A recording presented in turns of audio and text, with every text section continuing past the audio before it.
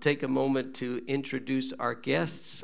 Just off the top of my head, I have known pastors Ron and Anna Rust for, my goodness, we're into 15 plus years probably, and easily. And Pastor Ron and I served together downtown at Evangel probably for like 8 years. We were on staff together.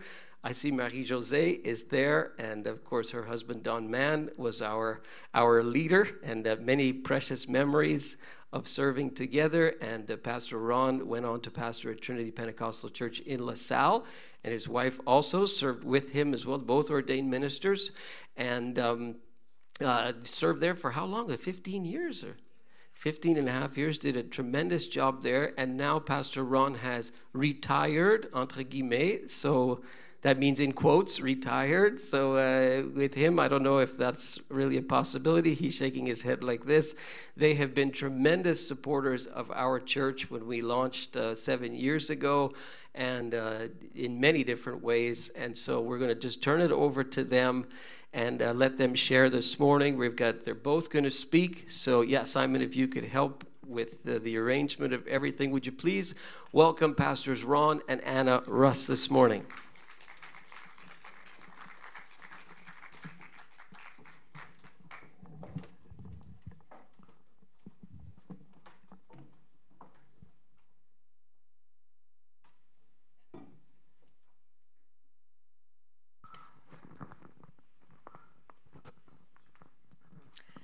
Well, good morning.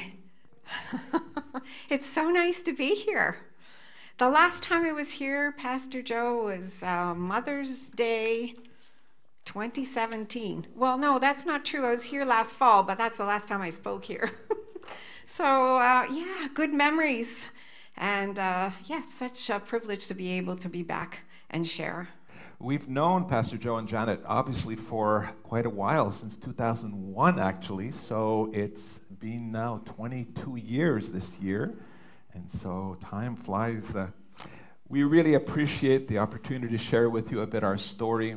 You all have your own stories, and we're no one special except by the grace of God we stand before you today. We appreciate, though, Pastor Joe and Janet. They're inspiring and loving, devoted, passionate. I don't know what other adjectives to add to it. You're privileged to have them as your pastor today, and you need to honor them and to thank God that they have God has placed them here for you.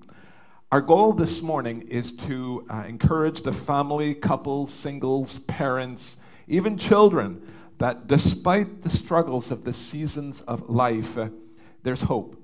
And our prayer this morning is that the Lord will restore joy and peace in your lives. And my prayer even is that in a situation you're going through, because at the end we're going to talk about honey from the rock, and honey of healing, sweetness of deliverance, peace, freedom. I don't know what you need this morning in the rock place you're in, but we're believing that by the end of this service, even for those who are online this morning, that God would do something supernatural in your life, that you wouldn't just know a historical Jesus or some kind of biblical passages, but you would experience the living God and the living Christ in your life, and he would do something special for you because he does love you. So Pastor Anna, I turn to you to open up. So we're going to be sharing on the seasons of life, and we're going to start with winter. And when I say winter, what do you think of? Ooh, definitely cold, snow, frigid temperatures like we had last week, and then it warmed up. Lack of sunlight, barren, dormant. And sometimes our lives reflect that season. There are conflicts in relationships, there are needs that are not met, relationships that are dying, loss of intimacy, isolation, maybe hopelessness, powerlessness leading to self-pity and depression. We've all experienced those winter seasons in our lives. So I'd like to share from one of my winter seasons. I had a great childhood. I grew up in a very loving Christian home, gave my heart to the Lord when I was 5 or 6 at my bedside. My mom led me to Jesus. And as a teenager, I felt called to ministry. And so off I went to Bible college after Cégep. I met my first husband there, and we were married after graduation. I could sense throughout our marriage that something was wrong. He had erected walls that I couldn't seem to penetrate. And after almost 3 years of marriage, while we were celebrating my birthday, he looked at me and said, "Anna, I'm tired of a double life. I'm gay and I'm coming out of the closet." Well, that isn't quite the birthday present I was expecting that evening. I could say that, I was just devastated. At 26 years of age, I wasn't expecting this. We were in ministry, and it was just beyond my comprehension. He couldn't promise me faithfulness. He wouldn't go for counseling. And so 3 months later, we separated, and I came back to Montreal because this was home. Talk about a winter season. I felt at times that God was a million miles away. I wondered if he was on vacation, if he even knew what was going on in my life. I was broken and I was wounded. But you know what? I had determined that through this trial, I would be a victor through Jesus Christ and not a victim of circumstances. 8 years later, I received a phone call from my ex-husband who told me he had now come down with AIDS, and he died 7 months later. I saw him a few days before his death, and he kept insisting that he had his own way to God, that he didn't need my Jesus. Proverbs 14:12 says, "There is a way that seemeth right unto a man, but the end thereof are the ways of death." And his life is a sad story of a man who chose to do his own thing, and in the end, lost both physical, he went through physical death, but also spiritual death. At one time or another, you will go through a winter season. You may be in one right now. Perhaps you have been diagnosed with a terminal illness. Perhaps you have suffered financial loss. Maybe you're separated and divorced. And sometimes, as a separated or divorced person, we feel like we're second-class citizens. But God doesn't see us that way. He doesn't. He's the God of a second chance, and he does have a purpose and a plan for our lives as long as we are willing to submit to that plan, submit to him, and trust him. So, and that's what I have done. I have chosen to trust him. I placed my hand in his hand, and I trusted that he would show me the way in my life. My winter season is a bit the following. Brought up in a very loving Catholic family. My father played the organ at church. My mother sang in the choir. My brother was an altar boy. And we went to church every Sunday. And a lot of happy memories growing up.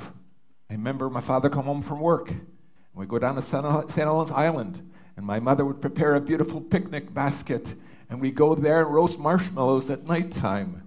It was just a good time. Until my mother started to have bouts of depression.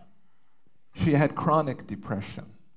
They tried to help her by giving her drugs and giving her electric shock treatments, and it just made things worse. To the point that she started to going to alcohol. She became an alcoholic, and she struggled.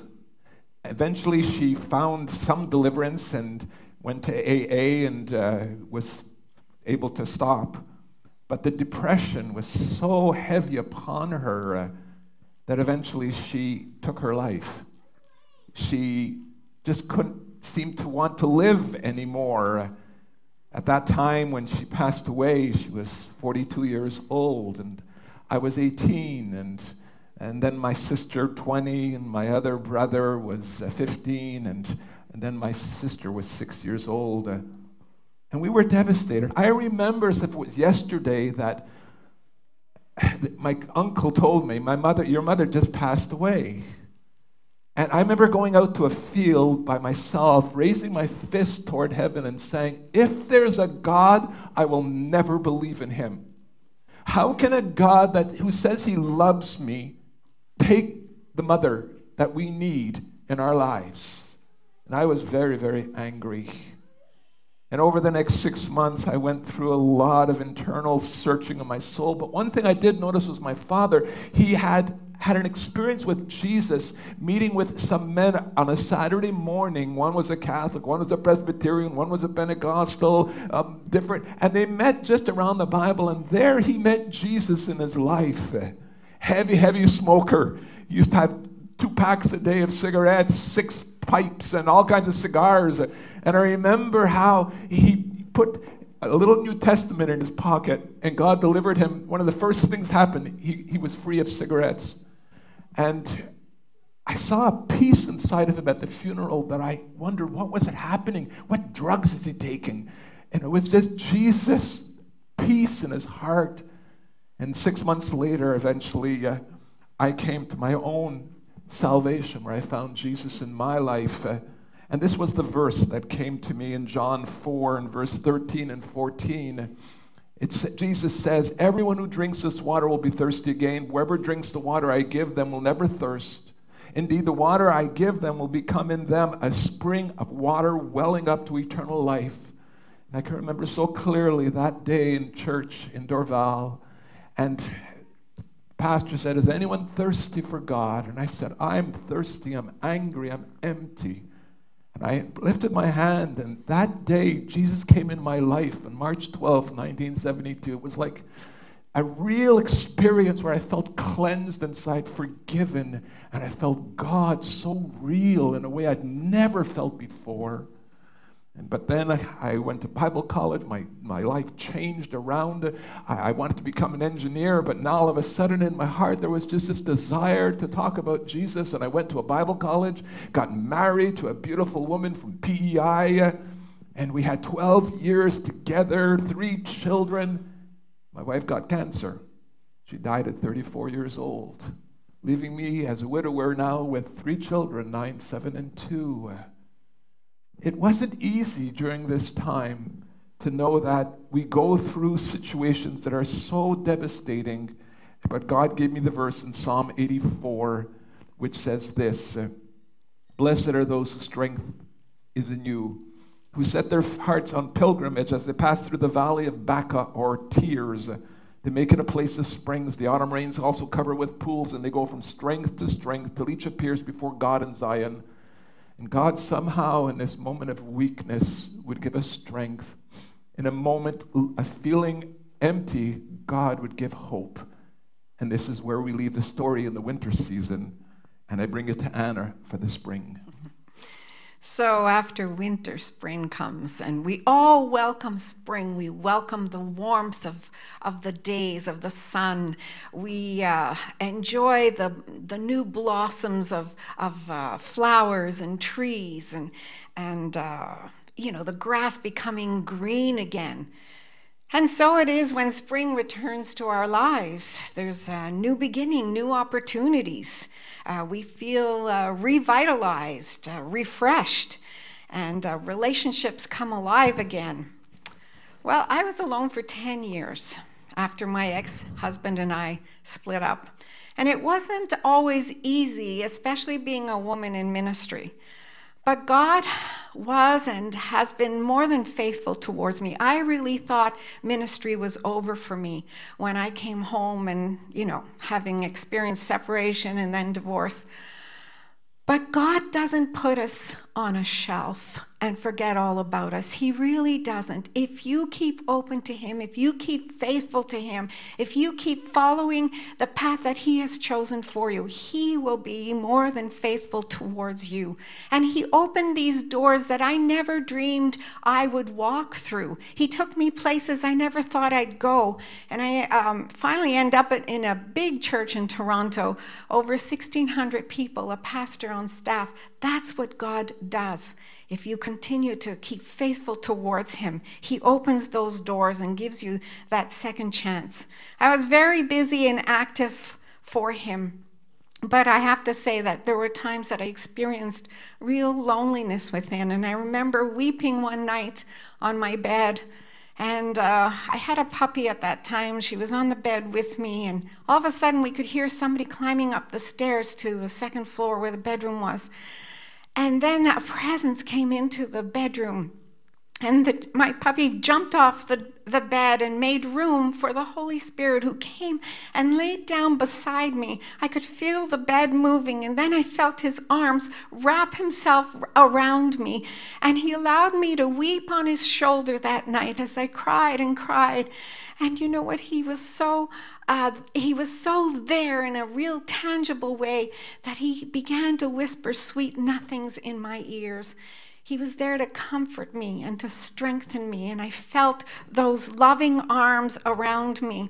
And I felt like I was loved and precious to God. Deuteronomy 33:27 says, "The eternal God is our refuge, and underneath are the everlasting arms." And that night, I experienced those arms in a real and tangible way.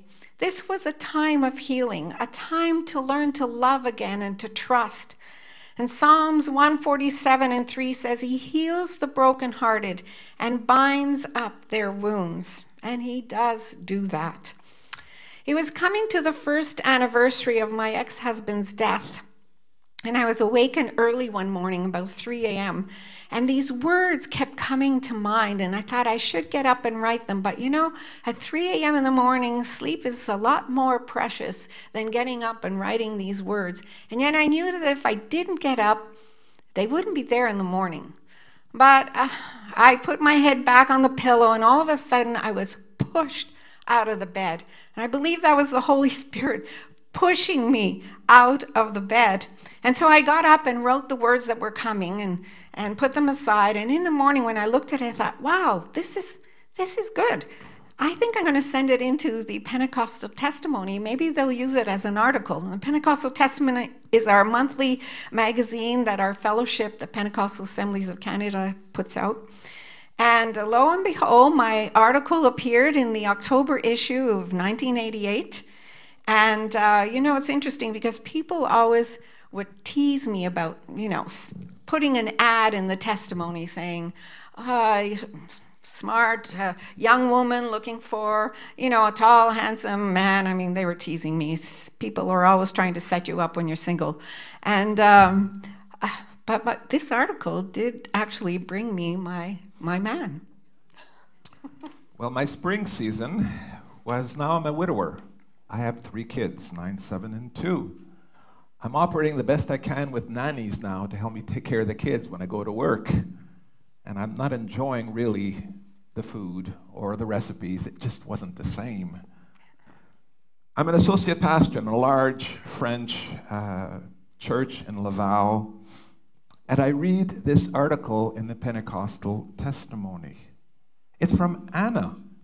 And as I look at it, I realize that we have known each other. We graduated from Bible college in '76 in the same class, but we had lost sight of each other over 10 years. We really didn't know what was happening in each other's life. So I read through the article, and I remember going through it and eventually came to the little picture which was at the end of the second page. And that was the picture. It was maybe 2 centimeters by 2 centimeters, black and white. And I looked at it and I said to myself, not bad at all. And I remember after that saying, I think I'm going to write her a letter. And basically I was praying, Lord, if it's your will, I'll fill her in on what's happened to me. My wife had passed away and ministry was going forward. Appreciate your article in the testimony. Yeah. And I say, Lord, if you would, maybe she could read between the lines. Maybe there would be more than just what is that face value. And so Anna received this letter, but I got no answer for a month until... So yeah, I did receive his letter, and I read 3 kids, a widower, Oh, it just happened. Oh, I don't know if I should be reading between the lines. And so I buried his letter under a stack of books. And I thought, no, I can't think about this right now. And a month later, I had a dream about his wife. And we were in his home. I'd never been to his home. He lived in Laval. And she was there in a beautiful white linen robe, big smile on her face, with a broom sweeping the floor. And I looked at her and I said, Audrey, like, what are you doing here? You should be up in heaven praising the Lord and, just worshiping him and with your beautiful gown. And she looked at me and she goes, Anna, I'm making a place for you. And I thought, oh my goodness. So I couldn't sleep the rest of the night. And in the morning, I decided, okay, I'm not writing him. I'm going to call. And so I called the church that he was at and thought, well, I'll talk with him and see what's up. So there I am in a staff meeting. And we're having staff, but a long-distance call comes in from, outside. And so the secretary has permission that if there's long-distance calls, you can interrupt the staff meeting. Well, she says a long-distance call, so I go to the next office and pick up the phone and say, hello. And she says, this is Anna. I said, Anna? I said, just 1 minute, please. And I put the phone on hold, and I ran down the corridor, and I got into my office, and I closed the door, and I sat in my chair, and I picked up the phone, and I said, hi, Anna, how are you? Long time we haven't talked to each other. And so we started talking together, and this was in November, I believe it was. And I found out that she was coming back to visit her family for Christmas. And so I said, listen, around Christmas time, let's go out for a coffee and catch up a bit and just see how things are going. And so, the 22nd of December came along, and we went out for, I remember it was Terramare, I think it was, and I got her a cherry jubilee, which was cherries inside of chocolates. Boy, I really struck it well that day. And I remember we talked together. It was just a bit awkward, but yet also it was natural. It just seemed right.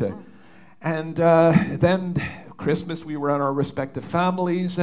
After Christmas, I just said, listen, Anna, why don't we just go out again, And I took her downtown. I think it was the IMAX Theater, and they had some kind of documentary on birds.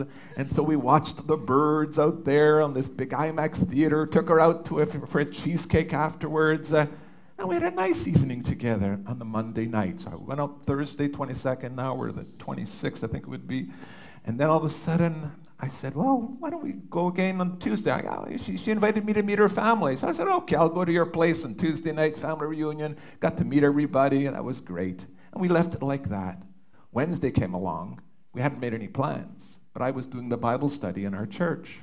And I phoned her at 6:30, and I said, listen, how would you like to have another coffee tonight? I think that would be nice. And so she said, sure. I said, listen, I'm doing the Bible study tonight, and I'll make it short. And I make sure it will finish on time, and I will be there at such a time. And I got there real nice and early, and we went out for another coffee together on the Wednesday night. Well, now Thursday's coming along, and I say, Anna, listen, it's my parents' anniversary. They're visiting from Mississauga. Why don't we go with the four of us and have supper together? And we went out for supper together. Now, we're talking 1 week later, of course. And we had a great time, took my parents home, and I was taking her home. But before I could bring her home, something overcame me to the point where I said, listen, let's just spend a bit more time talking together. I just pulled into a commercial parking lot. It wasn't the nicest parking lot. Most unromantic place he could find. Yeah. But anyhow, this was impromptu, and I pulled in there. We just started talking together, and a conversation got going. And all of a sudden, I looked at her and I said, Anna, will you marry me? Now, usually after a week, you don't do those type of things. You might want to get the approval of your pastor before maybe going forward in an important decision. But since I'm already a pastor, I asked myself, and I said, sure. And so basically, she responded and said, yes, yes, yes. Yeah. And I remember that night going home and falling asleep and saying, Lord, thank you so much. You've answered my prayer. You've brought a beautiful woman into my life that loves you and that will love my children, and I won't have to be alone anymore. This is not, this is just a few months after my wife went to be with the Lord. But she went home and she said, oh my, what have I done? I wasn't regretting the decision, but I thought, wow, I'm going to go back to Toronto and they're going to say, did you have a great vacation? Oh, yes, I'm engaged to be married. It's like, really? What happened? Oh, lots. And then a few months later, 3.5 months later, we got married. Okay, don't jump. That's our summer season. Oh, okay. Right there. Oh, sorry. The winter season. Not the spring season now, and we got married in front of 900 people. And I remember clearly that it was just with the 3 kids there, and Anna and myself. It's just like things had turned around in God's timing, and we were entering in now to a new season. So spring, let me just bring it to a conclusion. Don't rush the time of healing. Allow yourself to bask in the love of the Lord. Keep trusting him and keep active for him. Be patient, and you will see that God will come through for you. So summer, everything's in full bloom. Everything is flourishing. It's just so beautiful, enjoying the sunsets and the long walks and the abundance of things. And it's sizzling, it's hot. It's just very special time of the year. And as we stood together on our wedding day, we looked forward with hope and anticipation of sharing our lives together. Our love grew, and our summer season produced wonderful memories with our children. But even in the summer months, there are storms, those big thunderstorms, downpours of rain. I have to say, life was very busy. The laundry, the cooking, it did for 5 people now. And it was just overwhelming.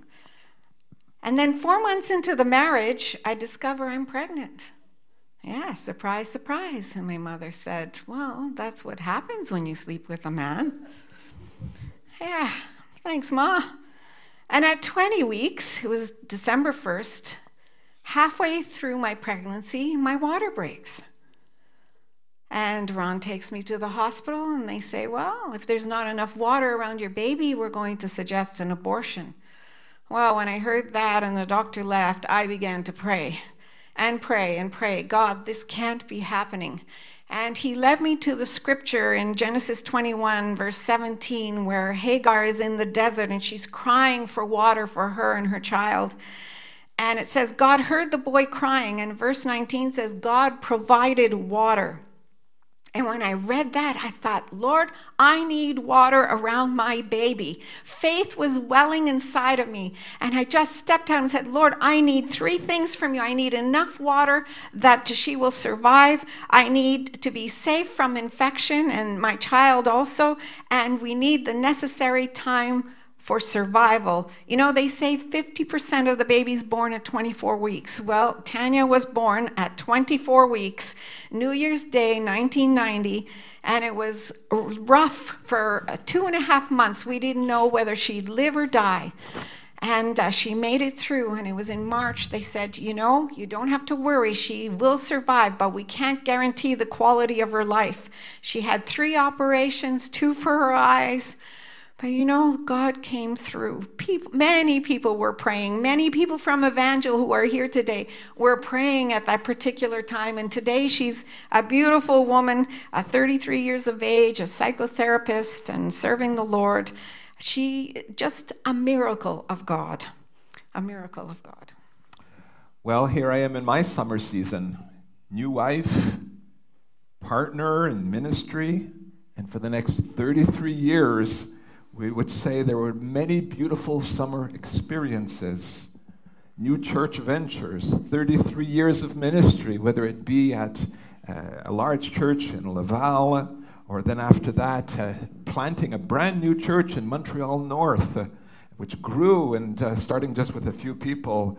became academic dean at the Bible College at Institut Biblique du Québec, and then associate pastor with Pastor Don Mann at the Evangel Church, and then senior pastor for over 15 years, ending last June in LaSalle. Anna was the director, the district women's ministries director for over 9 years for the province of Quebec, very active in ministry and holding conferences and inspiring women from all over. We were serving the Lord, and we were loving our family now of 4 kids. I had a beautiful wife who loved me and supported me, inspired me to greater heights in God and relationships. It was sunny, it was warm, it wasn't perfect, but it was summer, thank God. But summer finally comes to an end, and then the fall begins. And you have the beauty of the colors and the harvest, the cooling of the weather, the chilling, the leaves falling. And fall can be a beautiful time. You know, you take those drives out to the Laurentians or the eastern townships and see the beautiful nature, the colors, so many colors. And it's just a nice time. The harvest is plentiful and you can enjoy the fruit of your labors. Our children are gone. You've seen some of the pictures. We're empty nesters. We're at a different stage in life, enjoying this time together. But fall leads to winter, and perhaps as the leaves are falling and decaying, so is your life. Perhaps love is diminishing. You see the flaws of your partner. Conflict is building. There are both family and work pressures, no time for self. Fall eventually leads to winter, and so it did in our circumstances in our lives. Ron? My eldest daughter, Stephanie, struggled with the death of her mother, 9 years old.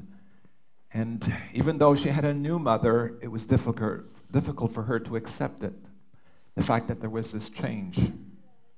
Eventually, when she got to be 13 years old, she started running away from home. And I remember several times catching her. We'd get up in the morning, we'd go downstairs to her room, and the window was wide open, the screen was off, and she had run away.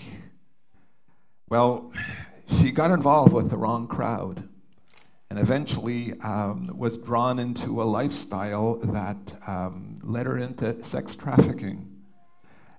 There was a point where we were working with the youth protection and trying to find her with the police, but there was a 6-month period where we didn't know where she was.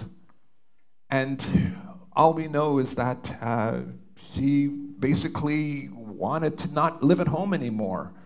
We put out pictures in missing children across North America, as far away as Hawaii, asking and trying to get people to see if they could find her or let us know where she is. No news at all. We didn't know if she was alive or she was dead.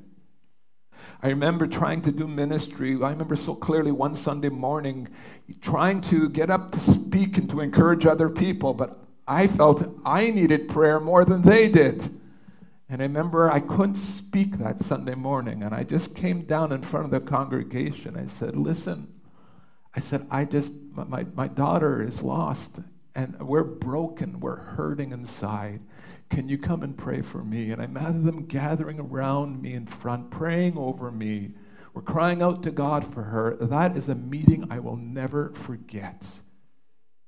And so we go to, in 1994, to out west in Calgary. There's a general conference at the PAOC.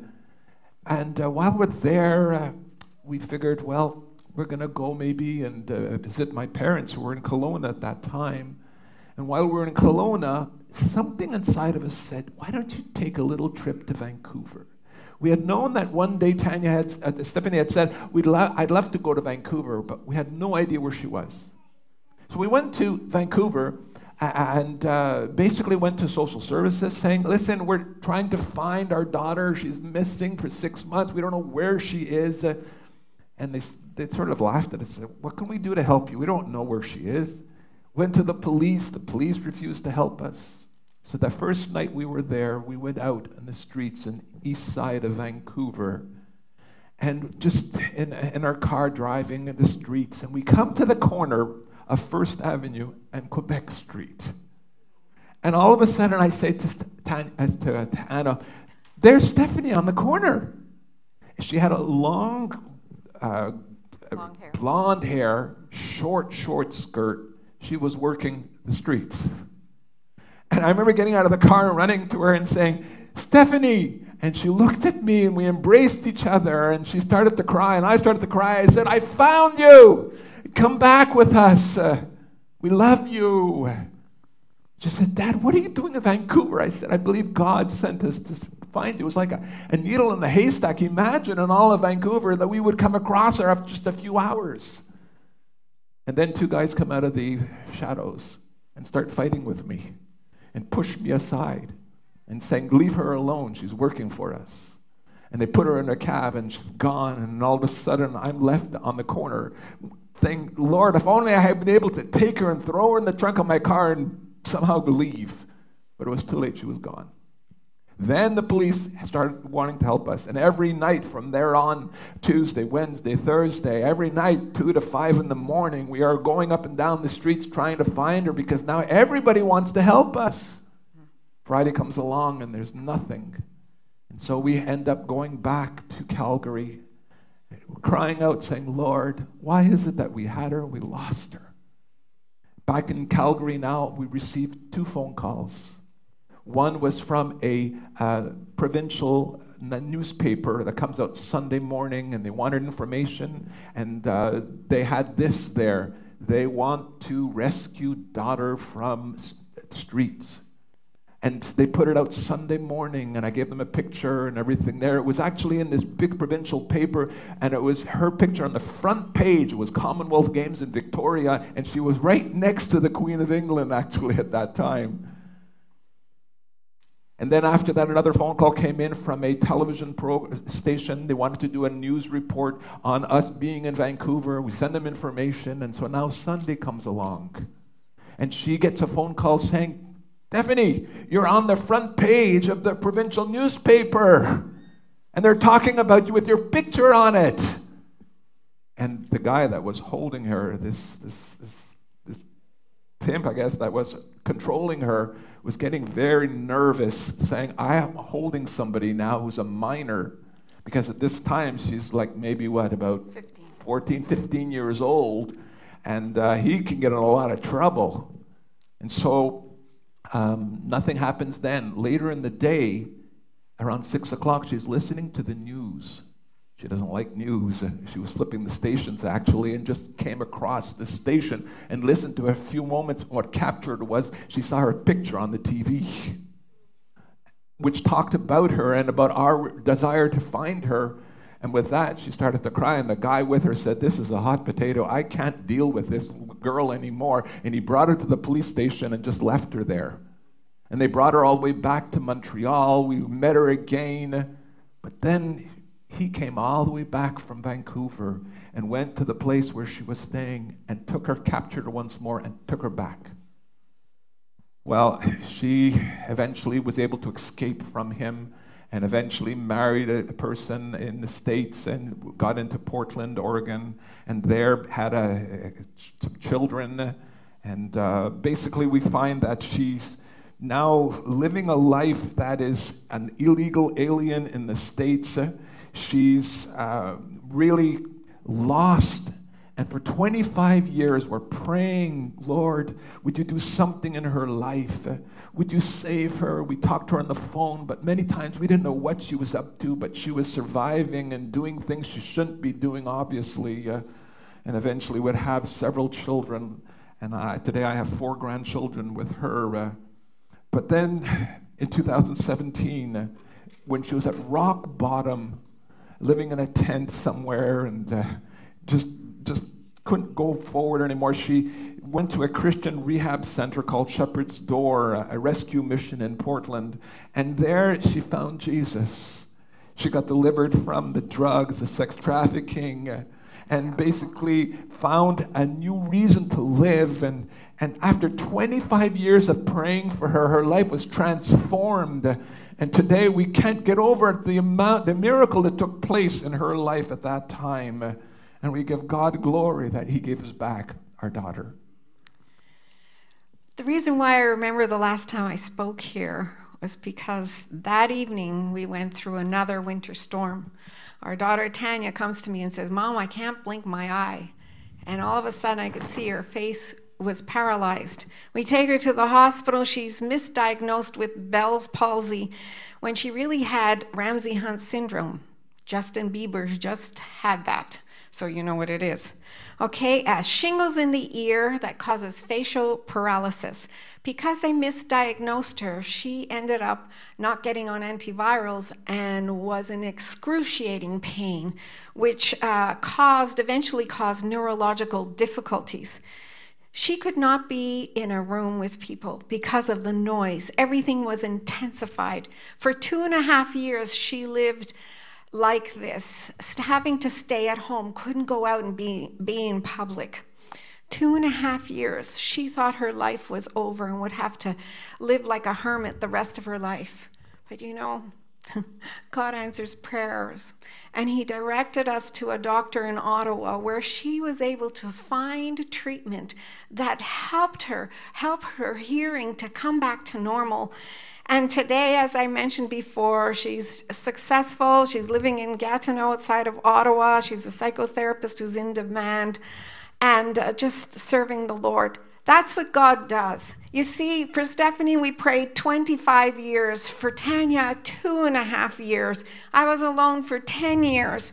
We don't know the time span, but you know, God does answer. And what he expects from us is faithfulness, because in the end, he is more than faithful towards us. So I encourage you today to keep on being faithful towards God. He sees where you are. He knows where you are. He knows your address, and he will come through for you. So I thank God for the faithfulness and what he has done in our lives and how we have been able to share our story. And I hope that there's been something today that has been meaningful to you that you can take home with you. As we conclude this morning, there was a verse tucked away in the Psalms that just jumped out at us from Psalm 81, verse 16. It says, "But you would be fed with the finest of wheat. With honey from the rock, I would satisfy you." What's the meaning of honey in the Bible? Obviously, it's there about 61 times in scriptures. It's associated with prosperity and abundance. Some believe the psalmist may envision bees' nest under some rocky crag or in the clefts of rocks, some kind of delicious wild honey somehow. But I believe this verse and its meaning goes far deeper than that. Yeah, honey has nutritional benefits, but unlike wheat meant mostly to give you nutrition, honey adds sweetness and joy to eating. You see, God not only offers nutrition, but he also brings pleasure to those who live by his words. Sometimes we think we're obeying God and that it's just like, oh, the cost is too great. Lord, I just can't continue anymore. But despite the rocky circumstances, God says that there's honey from the rock that will come forth. In Psalm 81, God reminded his people that he supernaturally brought them out of Egypt and provided for them in the 40-year wilderness journey, and says to them in Psalm 81, "O Israel, if only you would have listened to me, open your mouth wide, and I will fill it with good things." And Psalm 81 talks about how the Hebrew people failed to trust the Lord when the situations we were going through were rock hard. Eventually, God says to them, "But no, my people wouldn't listen. Israel did not want me around, so I let them follow their own stubborn desires, live according to their own ideas." Sounds like us sometimes, doesn't it? And God wants much more for us, but often God's hands are tied. But he says to us, "Open your mouth wide, I will fill it." Isn't that like us today? God offers us his way, but we end up going another way. And again, we have here in Psalm 81, Oh, that you would listen to me. There's so much more that I want to do for you. I would satisfy you with honey from the rock. And so we find here that whatever your rock situation is, God wants to bring honey out of the rock. I believe the verse that Jesus gives to us is really something that we can apply this morning from John 7, where we read this, let anyone who is thirsty come to me and drink. Whoever believes in me, as the scripture said, rivers of living water will flow from within them. Note clearly here, it says 4 words. Are you thirsty? Then you come. Then you drink. And then the Spirit of God that Jesus sent, because he's glorified, conquered death, conquered sin, seated at the right hand of the Father, he sent the Holy Spirit, that he wouldn't just be a memory, but that he would be a reality in whatever rock situation you're going through today. And so today, I want you to know that like us, your best days are still ahead of you. And I want us to sing a song this morning, and I'm going to invite the musicians to come back if they will, please. And we will sing a song called Honey in the Rock. I just thought it was such a great, great song for this type of message. And maybe you're going through a rock-hard situation where you say, I just can't take it anymore. God is the one that can bring water out of a rock in the Old Testament. He can bring manna in a desert where there is no food. And he can bring life where there's death, or where there is a situation that's insurmountable beyond you. It's like God says, open your mouth wide, I will fill it. And today I believe God is bringing you to a place of faith to again believe and just trust him for your future, that honey would come from the rock. Would you stand with me? And after we're finished, we're going to have a closing prayer together. But try and follow along the words and sing them if you can with the musicians who have prepared this song.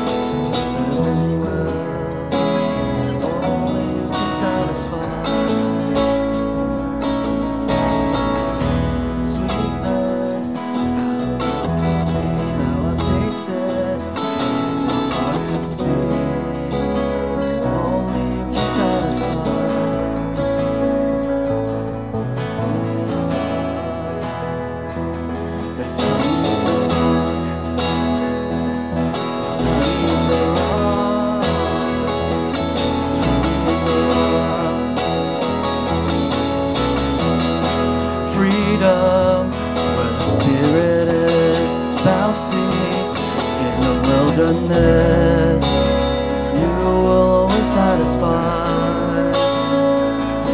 There's honey in the rock, water in the stone, manna on the ground, no matter where I go. I don't need to worry now that I know everything I need you've got. There's honey in the rock, purpose in your plan, power in the blood, healing in your hands. Started flowing when you said it is done. Everything I need, I keep looking, I keep finding, you keep giving, keep providing. I have all that I need, you are all that I need. I keep praying, you keep moving, I keep praising, you keep proving. I have all that I need, you are all that I need. I keep looking, providing. I have all that I need. You are all that I need. I keep praying, you keep moving. I keep praising, you keep proving. I have all that I need. You are all that I need. I have all that I need. You are all that I need, yeah.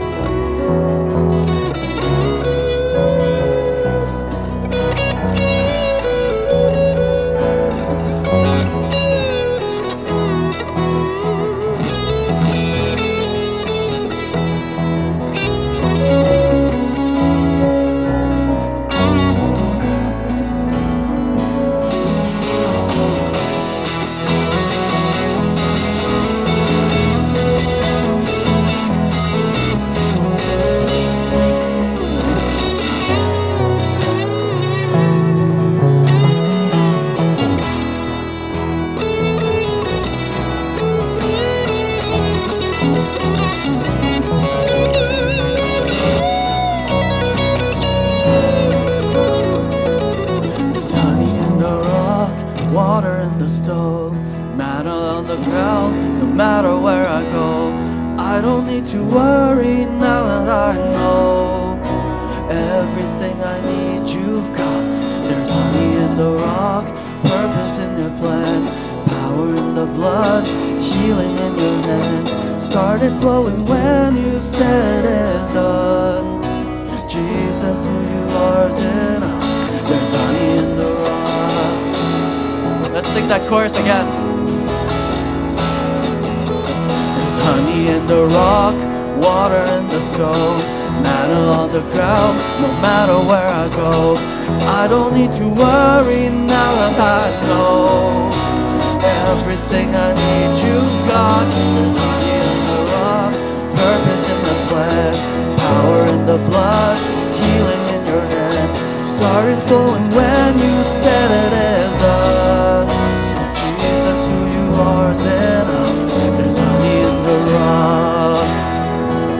There's honey in the rock. There's honey in the rock.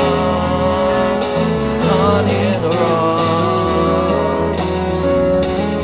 Oh, how sweet it is to trust in you, Jesus. Oh, how sweet it is to trust in you, Jesus. Oh, how sweet it is to trust in you, Jesus.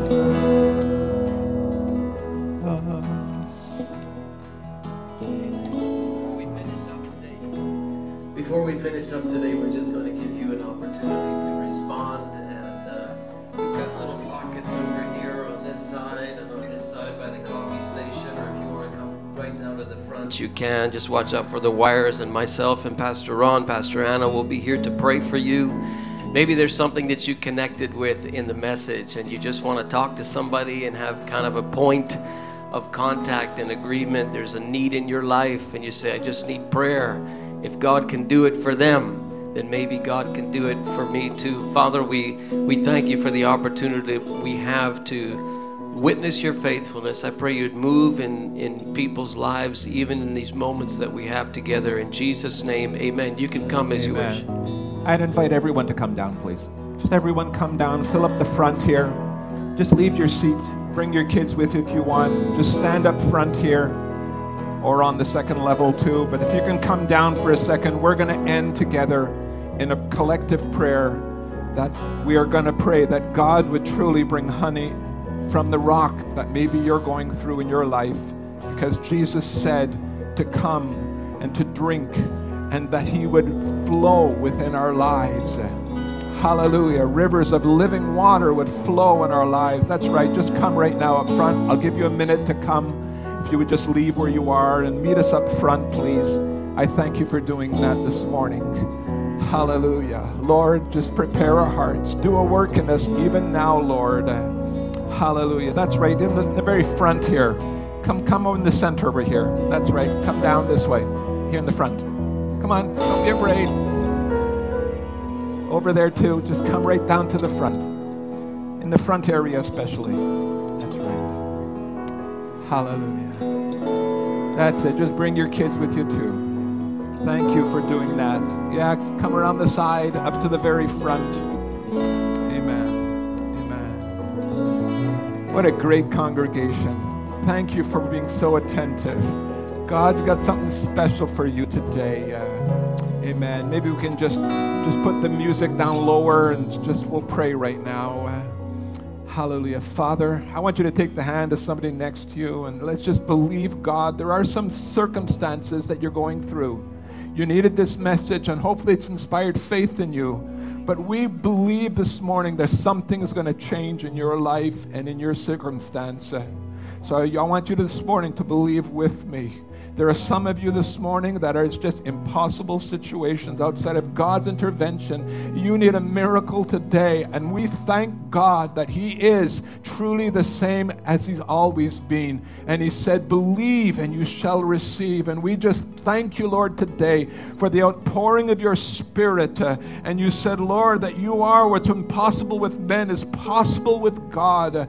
And I pray in these situations that some are going through today, Lord, there would be healing, oh God, in Jesus' name. I pronounce healing in Jesus' name. I pray for healing right now of bodies that are sick. I pray for healing of our relationships that are broken. I pray for healing our memories that have truly scarred people's lives because of things they've experienced that they can't seem to overcome. Lord, we thank you that your grace is greater than all our sin, and we thank you for forgiveness. And today, Lord, cleanse us by the blood of Jesus and make us whole and clean before you with the righteousness of Christ. Lord, we thank you today you're on your throne and you're doing a work in each life, giving hope and a bright future, and you're going to turn it around because you are faithful to the very end. Pastor Anna, if you'll just lead us in prayer now. Father, we know that there are times when the night is dark. We sang about the night earlier this morning, and it can be dark and hopeless. But Lord, we know that you are a God who stands by us. You have said you will never leave us nor forsake us. And so this morning, we thank you for your faithfulness towards us. We know, Lord, that what you have said in your word, we can stand upon that truth, that you will always be there for us. You will be there to strengthen us. You will be there to encourage us. You will be there as our guide. You will be there to bring us joy and peace within despite the circumstance. Father, we are so thankful for your faithfulness and what you are going to do in these different situations of people that have come forward today. Lord, perhaps it's a financial crisis, perhaps it's illness, perhaps it's separation and divorce. Lord, you know the situation, and we ask that you move and bring hope in that situation. Lord, may they see the light at the end of the tunnel today. Lord, that they will realize that you are there and that you will bring good from this situation. So we entrust our situations to you this morning, Lord. We leave them in your hands because they are best there. Father, we make a mess of things, but we know that if you are leading and guiding, you will bring good out of our situations. And we pray this in Jesus' name. Amen. No matter the season you're going through, I believe that God has something special for you. Why don't we thank God today and just give him praise for what he's going to do today. Thank you, Lord, for what you're accomplishing in our midst. And if God does something special in your life, please give him praise and testify to that fact and let others know that he receives glory. Would you greet somebody next to you today and say, you've been in the right place and something good God has for you in the days that lie ahead. Come on, encourage one another as you leave this place this morning.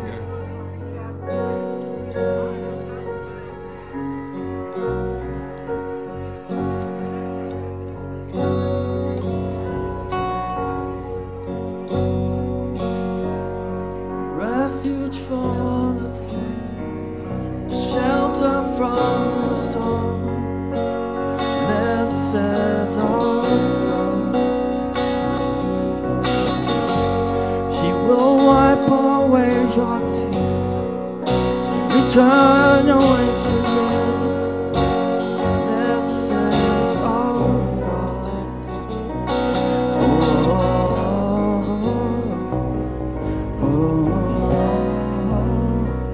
This is our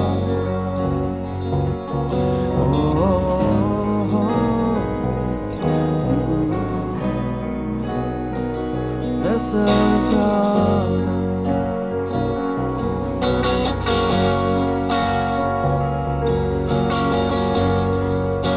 Father to the orphan, healer to the broken. This is our God. Brings peace to our madness, comfort in our sadness. This is our God.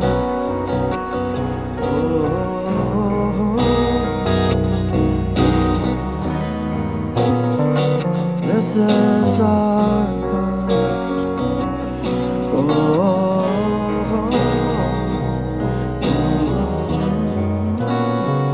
This is our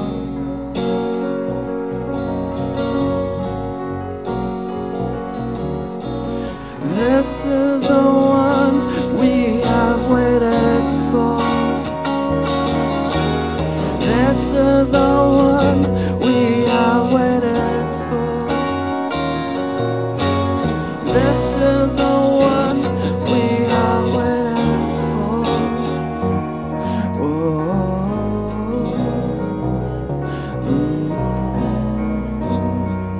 This is our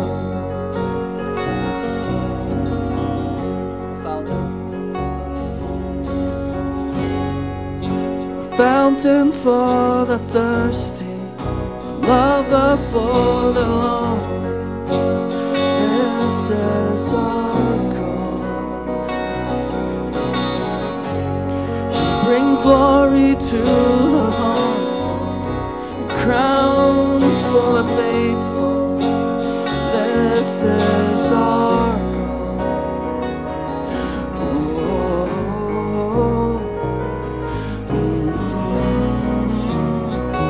This is our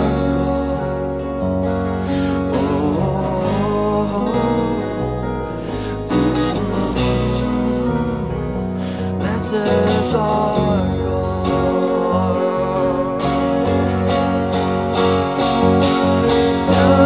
This is the one we have waited for. This is the one we have waited for. This is the one we have waited for.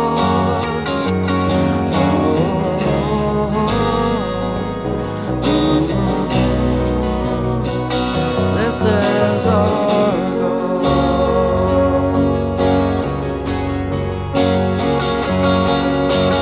This is the one we have waited for. This is the one we have waited for. You are the one we have waited for.